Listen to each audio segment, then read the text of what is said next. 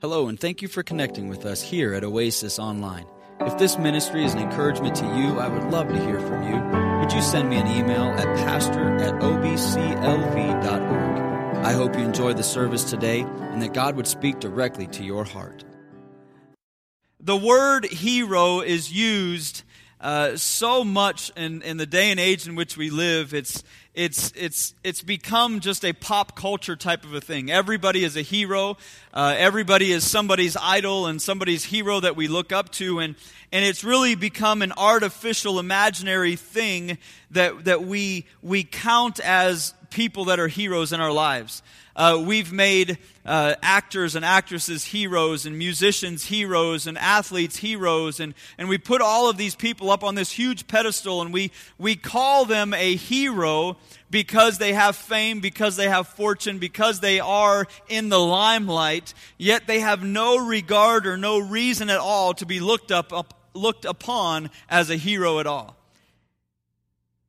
True heroes are people whose efforts and sacrifices save lives, alter destinies, change history, or shift the course of history for the better.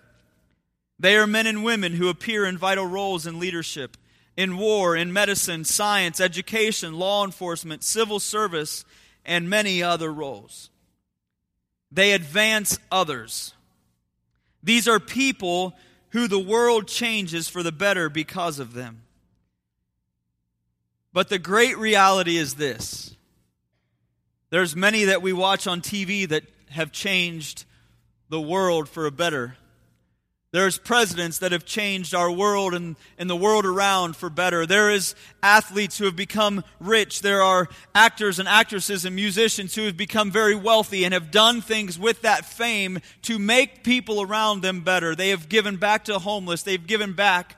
But here's the sad reality.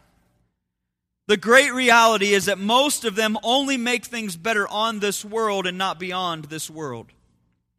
The greatest heroes are those who are the human means God uses to change people forever, for their good and for His glory. Paul said in 1 Corinthians chapter number 1, "For ye see your calling, brethren, how that not many wise men after the flesh, not many mighty, not many noble are called, but God hath chosen the foolish things of the world to confound the wise. And God hath chosen the weak things of the world to confound the things which are mighty." Paul is basically saying, and what we would know or what we would speak of even today is, the great and the mighty aren't necessarily the ones that are the truly the great and the mighty. The heroes of our day. I'll be real honest, nobody outside of this room would know some of my heroes. Nobody outside of my circle of influence would know the men that I would look to and say, that's a hero of mine. Nobody in this world would know them. My father isn't really well known throughout this world, but he's a man I call a hero.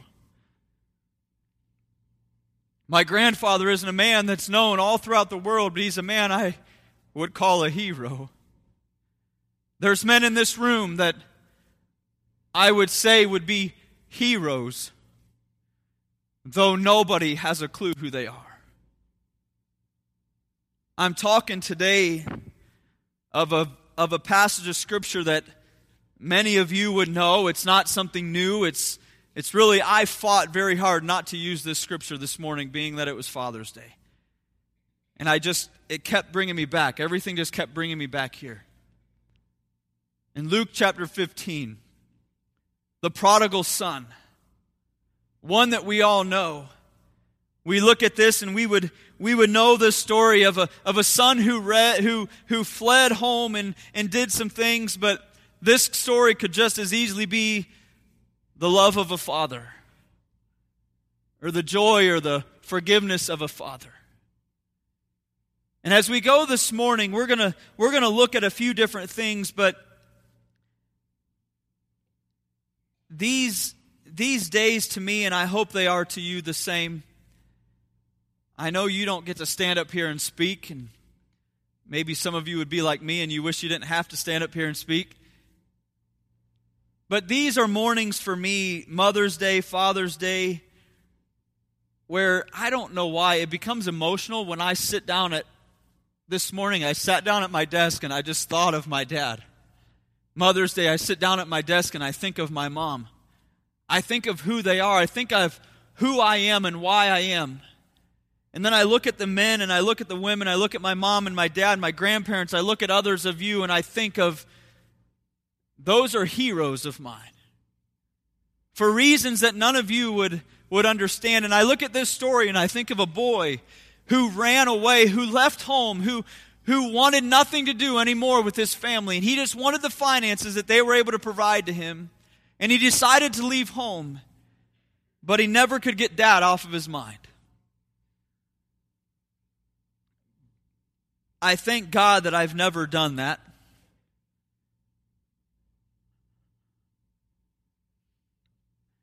I wish I knew nobody who did.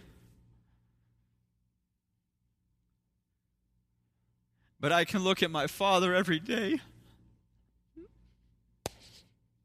I'm sorry. I can look at my dad every day and I know that he's had one who's left and done that. And there was never a day that he hated, never a day that he was angry, never a day that he didn't pray, never a day that he didn't love. And I look at this story and I can't help but see my own father and thank God for the dad that I had. And I had no intention of crying or saying any of that.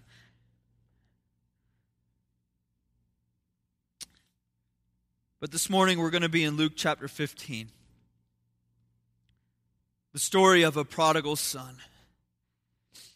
And I want to take you back with me just a little bit so that we can better understand, really we're looking at not just one story inside of Luke chapter 15, but this is the third parable that Jesus was speaking to the Pharisees and to the scribes and to people that thought they had it all together, that thought they knew, that thought they were better than many others around them. And Jesus brought them to a place, and all throughout Jesus' parables, all throughout the times that Jesus would teach people, he would use what somebody who he was teaching would know exactly what he was talking about. And then he would bring them to a point and bring them to a moment where they would now have to make a decision. And I'm going to take us to the prodigal son, and I'm going to take us to this passage of Scripture in Luke chapter 15, but just briefly, let me kind of share a little bit. Obviously, most of us would know that the Bible was a book, or it was God's Word, but it was written in the Middle East, in the midst of the Middle Eastern culture. Now, you and I, as much as we can attempt to try to understand, we don't understand the Middle Eastern culture. We've been trying to figure this out for years. We've been in a war in the Middle East for a long time because we want to change a culture that's been there for thousands of years. We just don't know it. We don't understand it. It goes so much deeper. Literally, the Middle Eastern problems that we face and we see today go back to the beginning of our Bible, what we read what we read and study. It takes us all the way back. It's probably never going to change until Jesus comes. Well, I know it's not going to change. But here we go back and we're looking at a story that's written in the Middle Eastern time. We, couple thousand years later, still try to figure out some of those things. But in our culture, and just like in theirs, there's certain things that are just kind of ingrained in who we are. In America, there's certain things that are ingrained into us as Americans. Just like back thousands of years ago, as are today, in the Middle East, there's things that are ingrained into their culture. Some of those are how they treat their family. Some of those are how they uphold the men that are in their lives.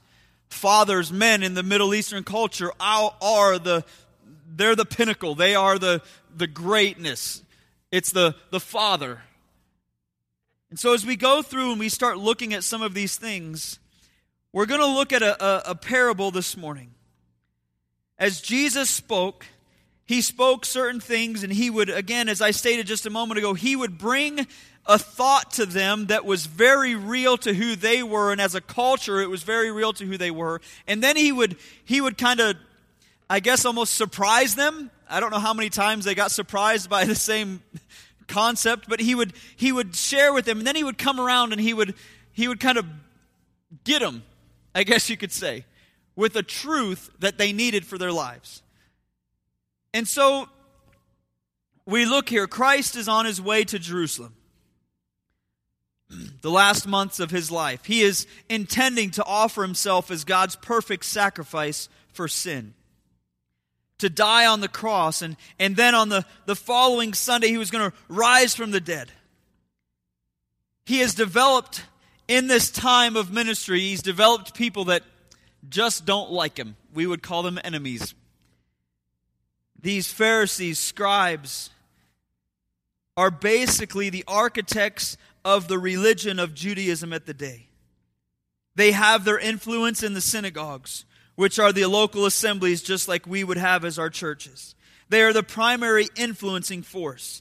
They are legalistic. They are corrupt inwardly. They are hypocritical. They are hostile towards Jesus. And yet they have the greatest amount of influence. And so you have basically a populace of people, for the most part, that is hostile or indifferent towards Christ under their influence of teaching. And so we come through, and we're coming to a place here, and we'll get to Luke 15 in a second, where Jesus then begins to identify who these people were. He identifies them as self-righteous and not truly righteous. He identified them as not truly understanding the Scripture or the will of God. He told them that they did not know God, that they did not know the true way of salvation. He told them that they were excluded from the kingdom of God because they were inwardly corrupt and they were headed to divine judgment. I don't know about you, but there's a lot of things you can tell me, but when you start pointing things in my face and giving me a whole bunch of truth that I don't want to hear, I'm probably going to be a little bit upset, as some of these guys were. We don't like that. The culture in which we live today, and I shared this last week, we don't like to be told that we're wrong. You can know that you're wrong, but you're not going to tell anybody else that you're wrong. We're prideful, selfish individuals. And I don't like to admit. Men, have you ever admitted to your wife that you were wrong, that you went the wrong way? No. We don't like that. We always get some "I told you so" at the end of that conversation with our spouses. But we just don't, as the simplest thing to something that is more extreme, we don't like to say, "Hey, I'm wrong." These guys didn't like it either, any different than we would. But so we come to a place where we see there's been a couple parables that have taken place. We go into verses 1 and 2 in this passage in chapter 15, where the publicans and sinners are there, and the Pharisees and scribes are upset because Jesus is eating with the publicans and sinners, and he's hanging out with people that he should not be hanging out with. And so they begin to ask him questions, and we get into this, and we see Jesus at the beginning, and he begins to share a couple different parables. At the beginning of this chapter, he shares the parable of the lost sheep, and again, what if he looks at them, and again, Middle Eastern culture, they would know exactly what shepherds were, and they would understand the culture of shepherding and all those things, and he says, hey, what if one of those sheep were to leave? Would you not go and find them, and would you not just celebrate after the one that would come back? And then he goes and he continues a little bit further, and he goes to the next parable, which is the parable of the lost coin, and it's again something very similar in nature. And he does these first two parables, and here we come towards this next point, and he looks at the first two parables are really more of a divine nature, and he comes to the parable of the lost son, or the prodigal son, and he really brings it down to the human kind, or the human nature, where we're looking at sin, we're looking at repentance, we're looking at somebody coming back. And he takes it just a little bit differently. If you would go with me in Luke chapter 15, we'll start in verse 11, and we'll read to verse number 25, and we'll get into the points this morning. Luke chapter 15 and verse number 11, it says this, "And he said, a certain man had 2 sons. And the younger of them said to his father, Father, give me the portion of goods that falleth to me. And he divided unto them his living. And not many days after, the younger son gathered all together and took his journey into a far country, and there wasted his substance with riotous living.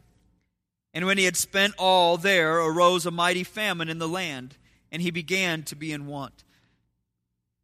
And he went and joined himself to a citizen of that country, and he sent him into his fields to feed swine. And he would fain have filled his belly with the husks that the swine did eat, and no man gave unto him. And when he came to himself, he said, How many hired servants of my father's have bread enough and to spare, and I perish with hunger? I will arise and go to my father, and will say unto him, Father, I have sinned against heaven and before thee, and am no more worthy to be called thy son. Make me as one of thy hired servants. And he arose and came to his father. But when he was yet a great way off, his father saw him, had compassion, and ran and fell on his neck and kissed him. And the son said unto him, Father, I have sinned against heaven and in thy sight, and am no more worthy to be called thy son. But the father said to his servants, Bring forth the best robe, and put it on him, and put a ring on his hand, and shoes on his feet, and bring hither the fatted calf, and kill it, and let us eat and be merry. For this my son was dead, and is alive again. He was lost, and is found. And they began to be merry. Now his elder son was in the field, and as he came and drew nigh to the house, he heard music and dancing. And we're not going to continue to go forward with that, but we see and we read the story here of the prodigal son. And we'll get into the points. Let's pray, and we'll go through the sermon this morning. Father, I thank you for the day that you've given. God, I have read this passage of Scripture numerous times in the last few days. And God, I just pray that you would speak to the people through your word. God, I ask that if there is one that doesn't know you as Savior, that they would come to know you. Lord, I think of the many fathers that sit in front of me this morning. God, men who have given of themselves, men who have been selfless. God, I thank you. I thank you for their influence in this church, in their homes, in and around this community. God, I pray that today would be an encouragement. Lord, I pray that we would leave having been changed by your word.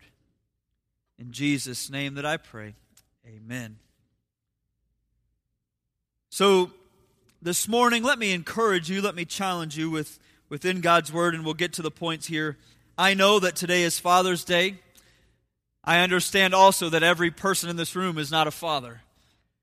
This series, or not this series, but this sermon here is not just based on a father. This could be any one of us. This could be a series or a sermon that's based on you as a single mom, as a mother, as a friend. And I pray that this morning it would be that as we look at a father and a son, but it would be something that we could put ourselves in the midst of this situation and be able to, that we would open our hearts to God and whatever He would have for us. And so the very first point this morning is this: the Father gave. If we go to the passage in verse number 12, it says, And the younger of them said to his father, Father, give me the portion of goods that faileth to me, or that falleth to me. And he divided unto them his living. In verse number 12, we're looking at the younger son that came to his father that asked of his portion. And again, in this day and age, basically the oldest would have gotten half, and then it would have been divided accordingly thereafter. The son, the youngest son, would have been owed or due at basically the passing of his father. He'd have been due about a third of the inheritance that he would have had. And so we look at the prodigal son. The word prodigal, and the word that we're looking at as we talk about that, is basically waste or senseless indulging. And so we're looking at a young man who comes up, and this is what he says. And I don't know about you. I've not had to deal with an inheritance ever before yet. I haven't had that issue. But an inheritance is given at the passing of the father or of the head of the home. In Jesus' teaching, understanding who he's talking to in the Middle East, and he goes through and he begins to share this, and basically what was said was this: Dad, I wish you were dead, and I want nothing to do with you or anyone else in this family. I want my money. That's basically the conversation that was had. Now, I have a son and I have 3 daughters. I don't know how I'll respond if any of my children say, Dad, I wish you were dead and just give me whatever my inheritance is due to me. One, I would probably say there is no inheritance due to any of you because we have no money. But I don't know how that response would look or what I would say, but he looked at his dad and he basically said, I don't want anything from you. You've forced me long enough. I've worked with teenagers for a long time, and many kids would say, well, my mom and dad just make me come to church. They force me to do this, and they force me to do that. And here's a young man who looks at his dad and says, I wish you were dead. I'm sick and tired of doing what you've told me to do. I'm sick and tired of living this life and being under your thumb, so to speak, and I'm done with this. I just want to do whatever I want to do, and I no longer want anything to do with you. Give me what is due to me, that inheritance. Now here's what should have happened.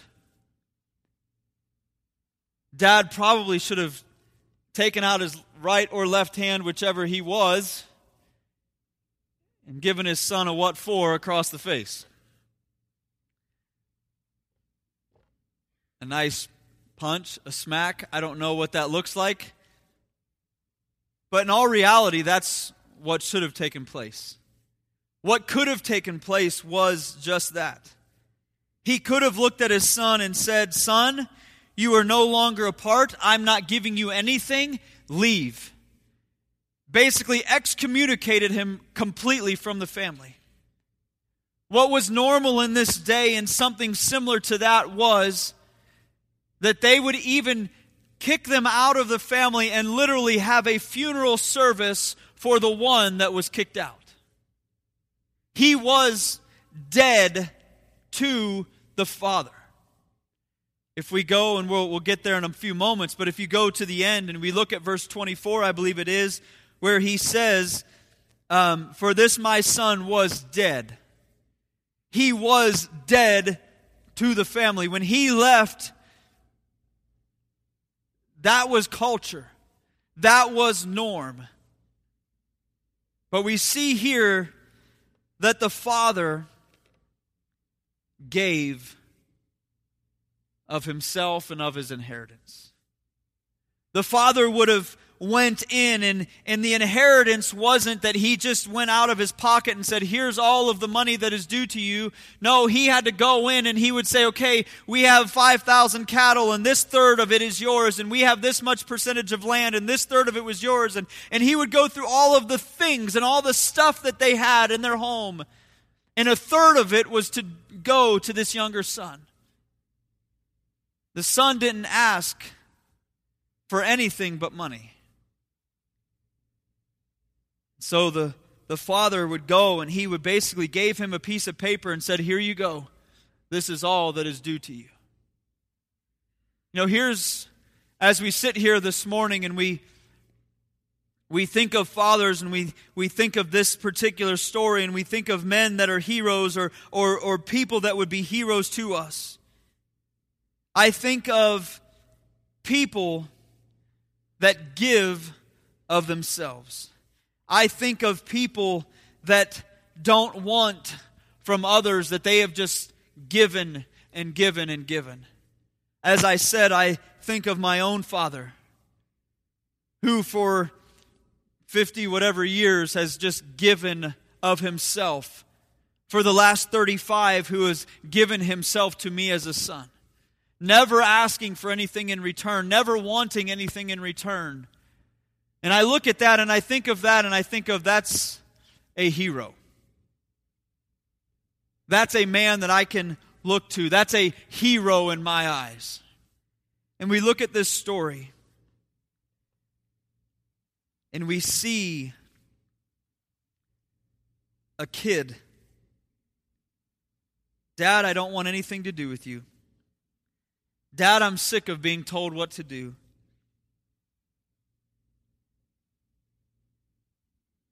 And instead of smacking the kid in his face and saying, you know what? You're no longer a part of our family. He gives of his son. I'm just going to read a couple statements. The sinner who has and doesn't want a relationship. We're looking here, what a hero this father was. What a hero our Heavenly Father is. The correlation between the two.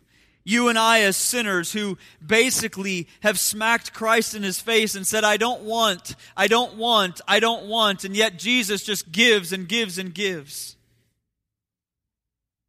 A hero gives of himself, sometimes to the point that there is a rejected love.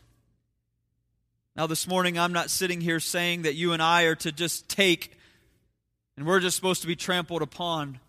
But let me share with you, and this isn't just to a father, this is to each and every one of you that sits in this room. You and I aren't called as people, not believers. If you don't know Christ as your Savior, as a believer, we are called to take up our cross daily. We are called to give of ourselves daily. We are called to bow down and give back to Christ. We're called to all of those things.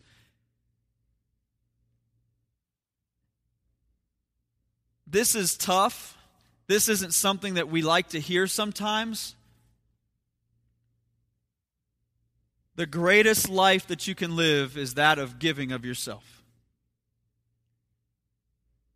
Dad, giving of yourself. I'll be real honest, I'm selfish. I don't know if that comes across as a surprise to any of you, but I'm a selfish individual, just like everyone that I'm looking at.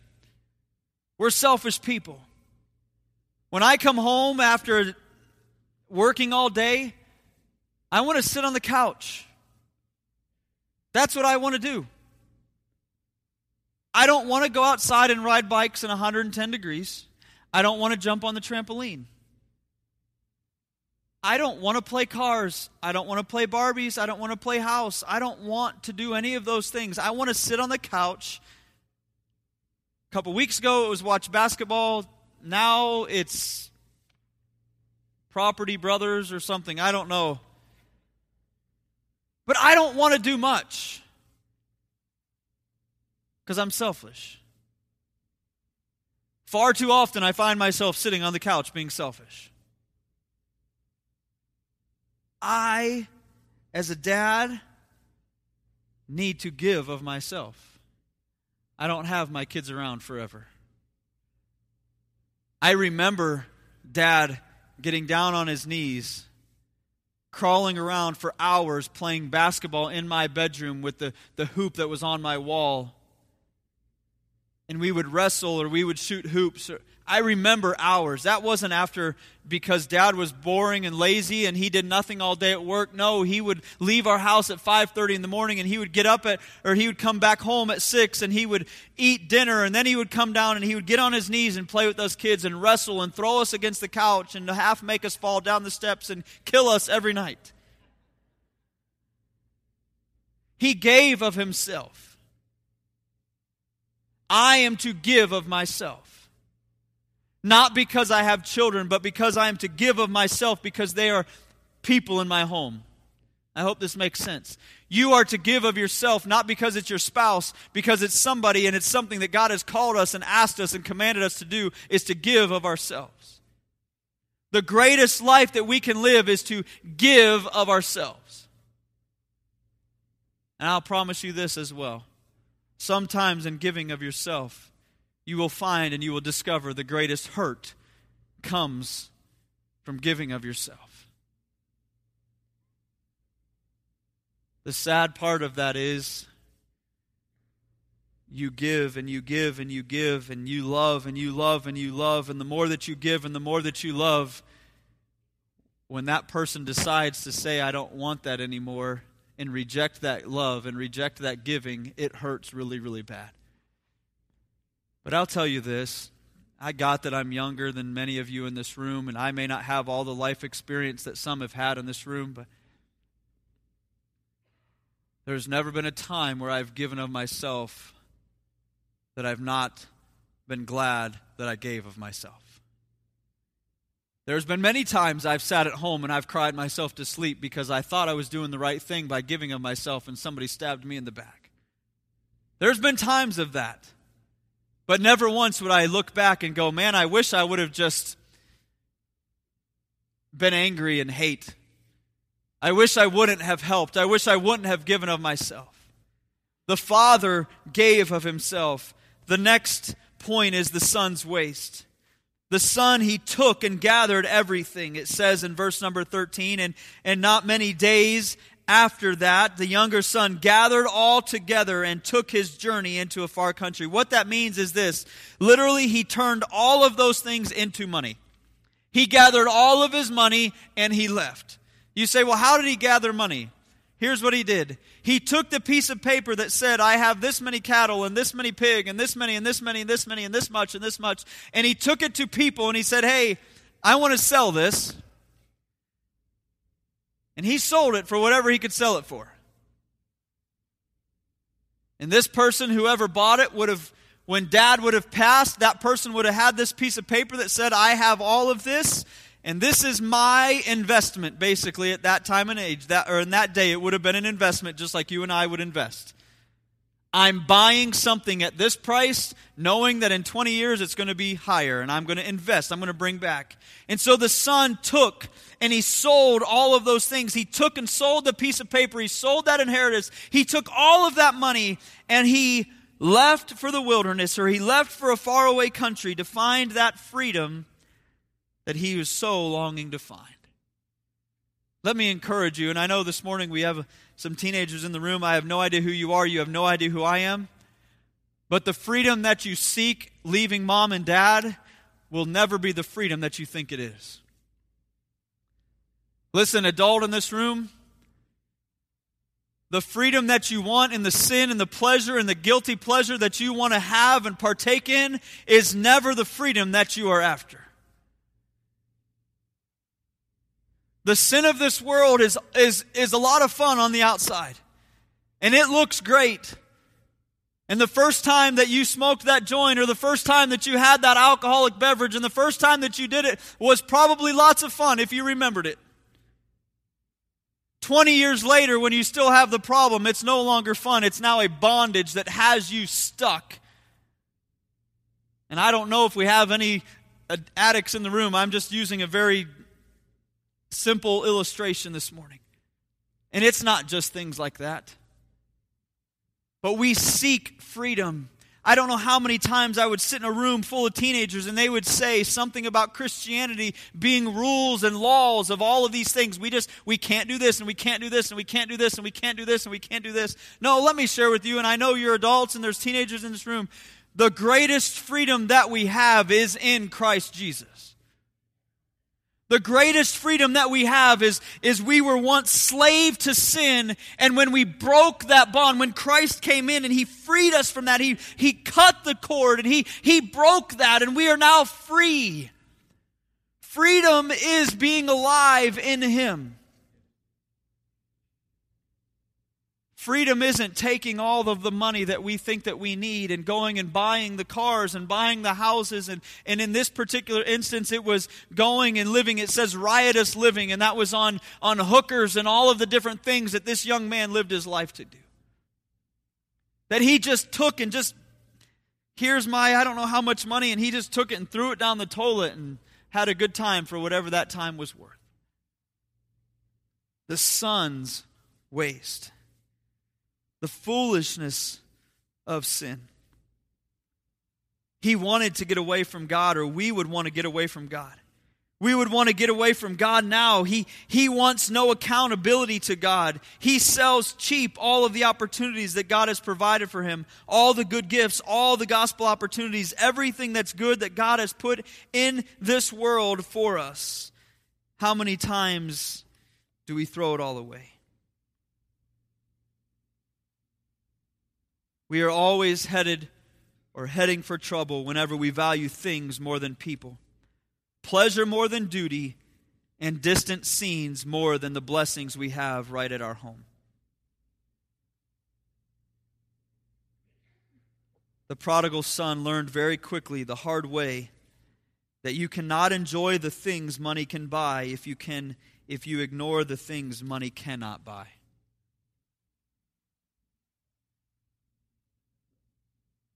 The son just took and wasted. I don't know about you. I don't know how many wasted opportunities that I've had in my life. Many times that I thought, well, I've got this under control. I can do what I would like to do. I can do what I want. I wanted that freedom, or I wanted whatever it was. And we come to verse number 14. And the next point is God's work. And it says in 14, "And when he had spent all, there arose a mighty famine in that land, and he began to be in want." So after he had spent and wasted all that he had, there came a famine. Now, I think most of us in this room would understand this, but this young man didn't cause a famine in that land. There's many times that things come up in our lives. It's not necessarily we did those things. Sometimes God brings us something just to get our attention. I put that this is God's work because of this simple thought. God did, and God put him in a position so where God could get a hold of him where he was. There was a famine in the land. This young man didn't go there, and it doesn't say that he was the reason that there was famine or any of those things, but it was something that God used to get a hold of this kid. He was a teenager, basically. And so, God works. Sometimes God allows things in our lives that may not be caused by us, but that sure do affect us to take a look at our own lives maybe a little bit differently. This for him caused him to take a look at his life and where he was. He once was at home, and assuming he was at home with the father and with the family that was very wealthy, that had things. I'm assuming he had a nice bedroom, he had a nice room, he had all of these things. He then takes what he has and he wastes it and throws it all away. Now he is in the midst of famine, wanting and needing, and God brings him to this place. You and I don't fully understand famine. An author or a writer in the 1800s wrote this about famine. He tells of children being sold into slavery to keep them from starving. He speaks of men found dead every morning on the streets, and when the numbers increased, the ruler of the city declared every man responsible for throwing the dead bodies in the front of his house into the river. And not wanting to have all the dead bodies in front of their house, inhabitants of the city would drag the dead in front of other people's houses. Every morning quarrels would ring out across the city as men fought over where the dead bodies really died. Some merchants had to keep hippopotamus hide whips nearby to drive off the maddened beggars who would attack them bodily and ravish the little that they had in their shops. Small merchants with their wares on the street would throw themselves across their wares as the miserable wretches came by to steal something to eat. Men venturing out at night unarmed were attacked and eaten. Straying animals were killed and eaten raw. Shoe leather, rotten flesh, and garbage were all devoured. They ate palm trees. Families in the village, seeing death on them, bricked up the doors of their houses and awaited death in a room to keep their own bodies from being devoured by hyenas. Entire villages were wiped out, in this manner. This is a famine. I get that that's maybe vulgar. Maybe it's too real and raw, but this young man was in the midst of famine. He was in the midst of nothing. There was nothing. And so he chose to cling on to somebody. And if we continue to read this passage of Scripture, it says in 15, and he went and joined himself to a citizen of that country, and he sent him into the fields to feed swine. And basically what we're looking at is this young man came, and just like, I don't know how many of you have been to a third world country where there's people that are just starving to death and dying, but they would literally cling on to somebody who had something. And basically that's what this young man did. This prodigal son, he went and he found somebody, a citizen who had something, and he literally would just cling on to him until the guy said, fine, here, go out into the pigs and feed the pigs. And we see a Jew going out into the midst of the fields with the pigs to feed the pigs. The lowest of the low. And he finally goes out into the middle of this field, and he is, it says in verse 15, or in verse 16, and he wished that he had filled his belly with the husks that the swine did eat. He desired that he would actually go in and basically fight with the pigs for the same food that the pigs were eating. All he wanted was something to eat to fill his starving stomach.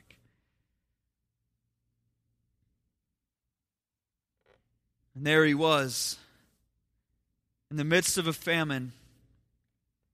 And he came to himself in 17, and he said, how many hired servants of my father's have bread enough to spare, and I perish with hunger?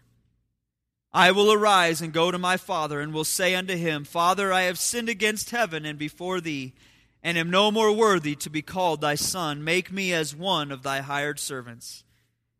And so we see here that this young man, this teenager, God had worked in the midst of this famine to get a hold of this kid's heart, to where he began to think of back home. He began to think of his father. He began to think of all those things, and he says, all I want to do at this point, I just want to go back home, and I want to tell my dad, Dad, I don't want anything. I just want to be a servant in your quarters. Just make me a hired hand. Dad, just give me a job for the day. I don't need to be a son. I don't need to be anything. I just want to be around it again. I just need to be around home.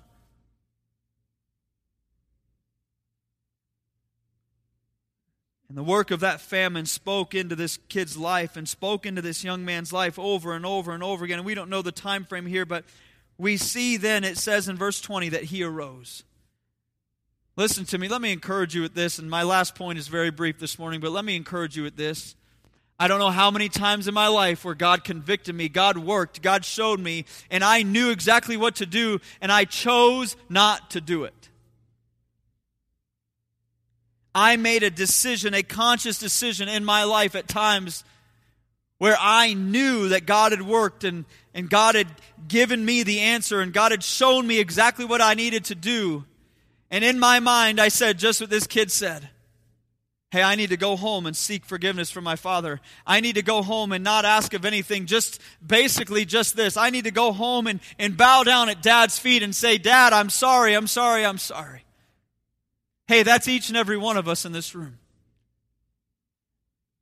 That's each and every one of us in this room. We need to go home. We need to maybe sit at an altar. We need to sit at a chair. And we need to just bow down to an almighty God and say, Dad, I'm sorry.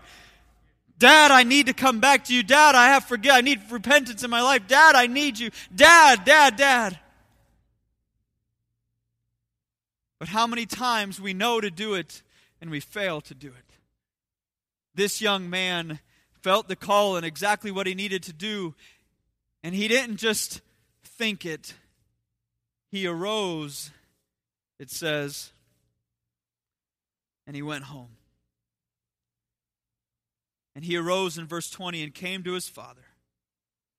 And the last point, or actually I lied. I just mixed the first 2 points, or those 2 points together. The son's realization, 17 through 19. I apologize. But we look there and the son realized where he was. Let me give you this and I'll go right to the next point as I pretty much just did this. Sin is rebellion against God the Father. It is not rebellion so much against His law. It is more rebellion against His relationship. It is the violation of His fatherhood, His love. Sin is disdained, sure, for God's law, but before that it's disdain for God's person, God's authority, God's will. Sin is shunning all responsibility, all accountability. It is to deny God His place. It is to hate God. It is to wish God was dead. It is to not love Him at all, dishonor Him. It is to take all the gifts that He surrounded you with in life and squander them as if they were nothing. It is to run as far from God as you can get, to give Him no thought, no regard, no concern. It is to waste your life in self-indulgence and dissipation and an unrestrained lust. There was the prodigal son, having done all of those things, coming to his place and getting to an area where he knew what he needed to do. He realized his faults. He realized his failure. He realized all those things, and he turned and he chose to do something about it. And the last point is the father's joy. In verse number 20, it says, "But when he was yet a great way off, his father saw him, had compassion, and ran, and fell on his neck and kissed him. And the son said unto him, Father, I have sinned against heaven and in thy sight, and am no more worthy to be called thy son. But the father," in verse 22, said to his servants, "Go, bring forth the best robe, and put it on him, and put a ring on his hand, and shoes on his feet. And bring hither the fatted calf, and kill it, and let us eat and be merry, for this my son was dead and is alive again. He was lost and is found." And they began to be merry. The father, we don't know what the situation was with the father. We don't know how long he searched. We don't know any of these things. But as we studied, or as I studied, as I looked at, as I read, here's basically in a nutshell what took place. That father knew that if that son walked inside of the gates of that city, what was about to take place to that young man. See, because what could have happened was as that kid came back into the city, he could have been stoned. He could have been met by people who would have taken care of that young man. They could have beat him. They could have done a number of different things. But that father was outside the gates of that city waiting for his son to come home. And when he saw his son outside for a distance, and when he saw his son, he took off running at a distance to go and grab a hold of that boy and give him a big old hug. There's so many different things that could be mentioned here. One of which, the father was running. You might think, well, that's fairly normal. In that day and age, it wasn't. They wore big, long robes, and they wore those things. In the older age, they did not run because of, again, it was a cultural thing. But based on what they wore, and based on the age, and based on different things, they didn't do that. We look at it and we go, hey, I'm running to see my son.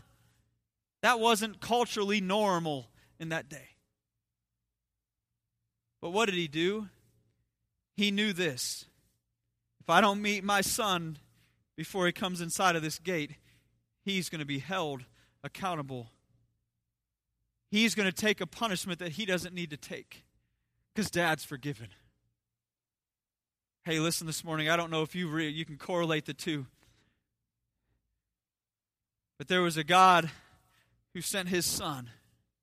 And before I got to the gate, he had already taken every punishment. He had already taken every beating. He had already taken everything that should have been mine. And he met me outside of that gate and he said, hey, Aaron, I forgive you. Hey, Aaron, you once were lost and now you're found. Hey, you don't need to take that. And he grabbed a hold of me and he put me in that robe. And he gave me a ring that was put on my hand. And he said, he's a part of me. He's in my family now.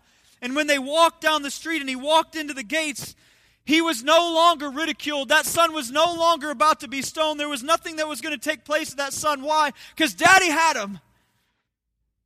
Hey, Dad went out and he left home and he left and he said, I'm seeking that young man. I'm seeking that boy. Listen to me today.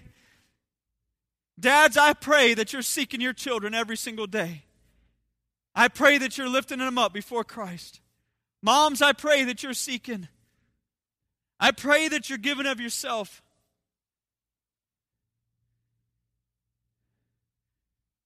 There's a daddy in heaven. He did. Listen, I don't know where you sit this morning. I don't know where you stand. I don't know the pain that you face. I don't know the circumstances that you've gone through in your life. I don't know if you're running from God. I don't know if you're trying to find God, but let me tell you, He's seeking after you. He wants you today.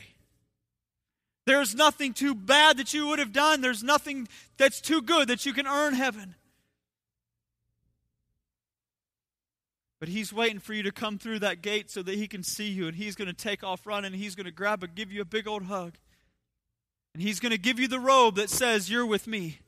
And He's going to put a ring upon your finger that says, hey, He's a part of my family. And He wants to just carry you inside of those gates, and He wants to just love you. There's no greater hero than the hero that you have in our Heavenly Father. I don't know where you stand this morning. I don't know the pain. I don't know the hurt. I don't know the hardship. I started out the sermon this morning talking a little bit about my own dad. And I can't in any way, shape, or form compare my dad to Jesus Christ at all. As great of a man as I had as a father, there's no comparison. But dads, moms, single people, it really doesn't matter. Are you giving of yourself? Are you giving of yourself? Are you looking for those God moments and God to work, and when He does, that you're going to act upon it? Are you in your life waiting for the one that may have hurt you? And you need to go, and you need to go meet them at the door. You need to go meet them out there and say, hey, I forgive you. You're in my family. I love you. Maybe you sit in this room and you would say, I don't know Jesus Christ as my personal Savior. Maybe you sit here with hatred in your heart. Maybe you sit here with anger. Maybe you sit here this morning and you would say, hey, I've done some bad things. Let me tell you, there's nothing too bad that you can do that He's not meeting you outside of that gate. Why? The penalty's already been paid. The price has already been paid. Jesus Christ already hung on a tree.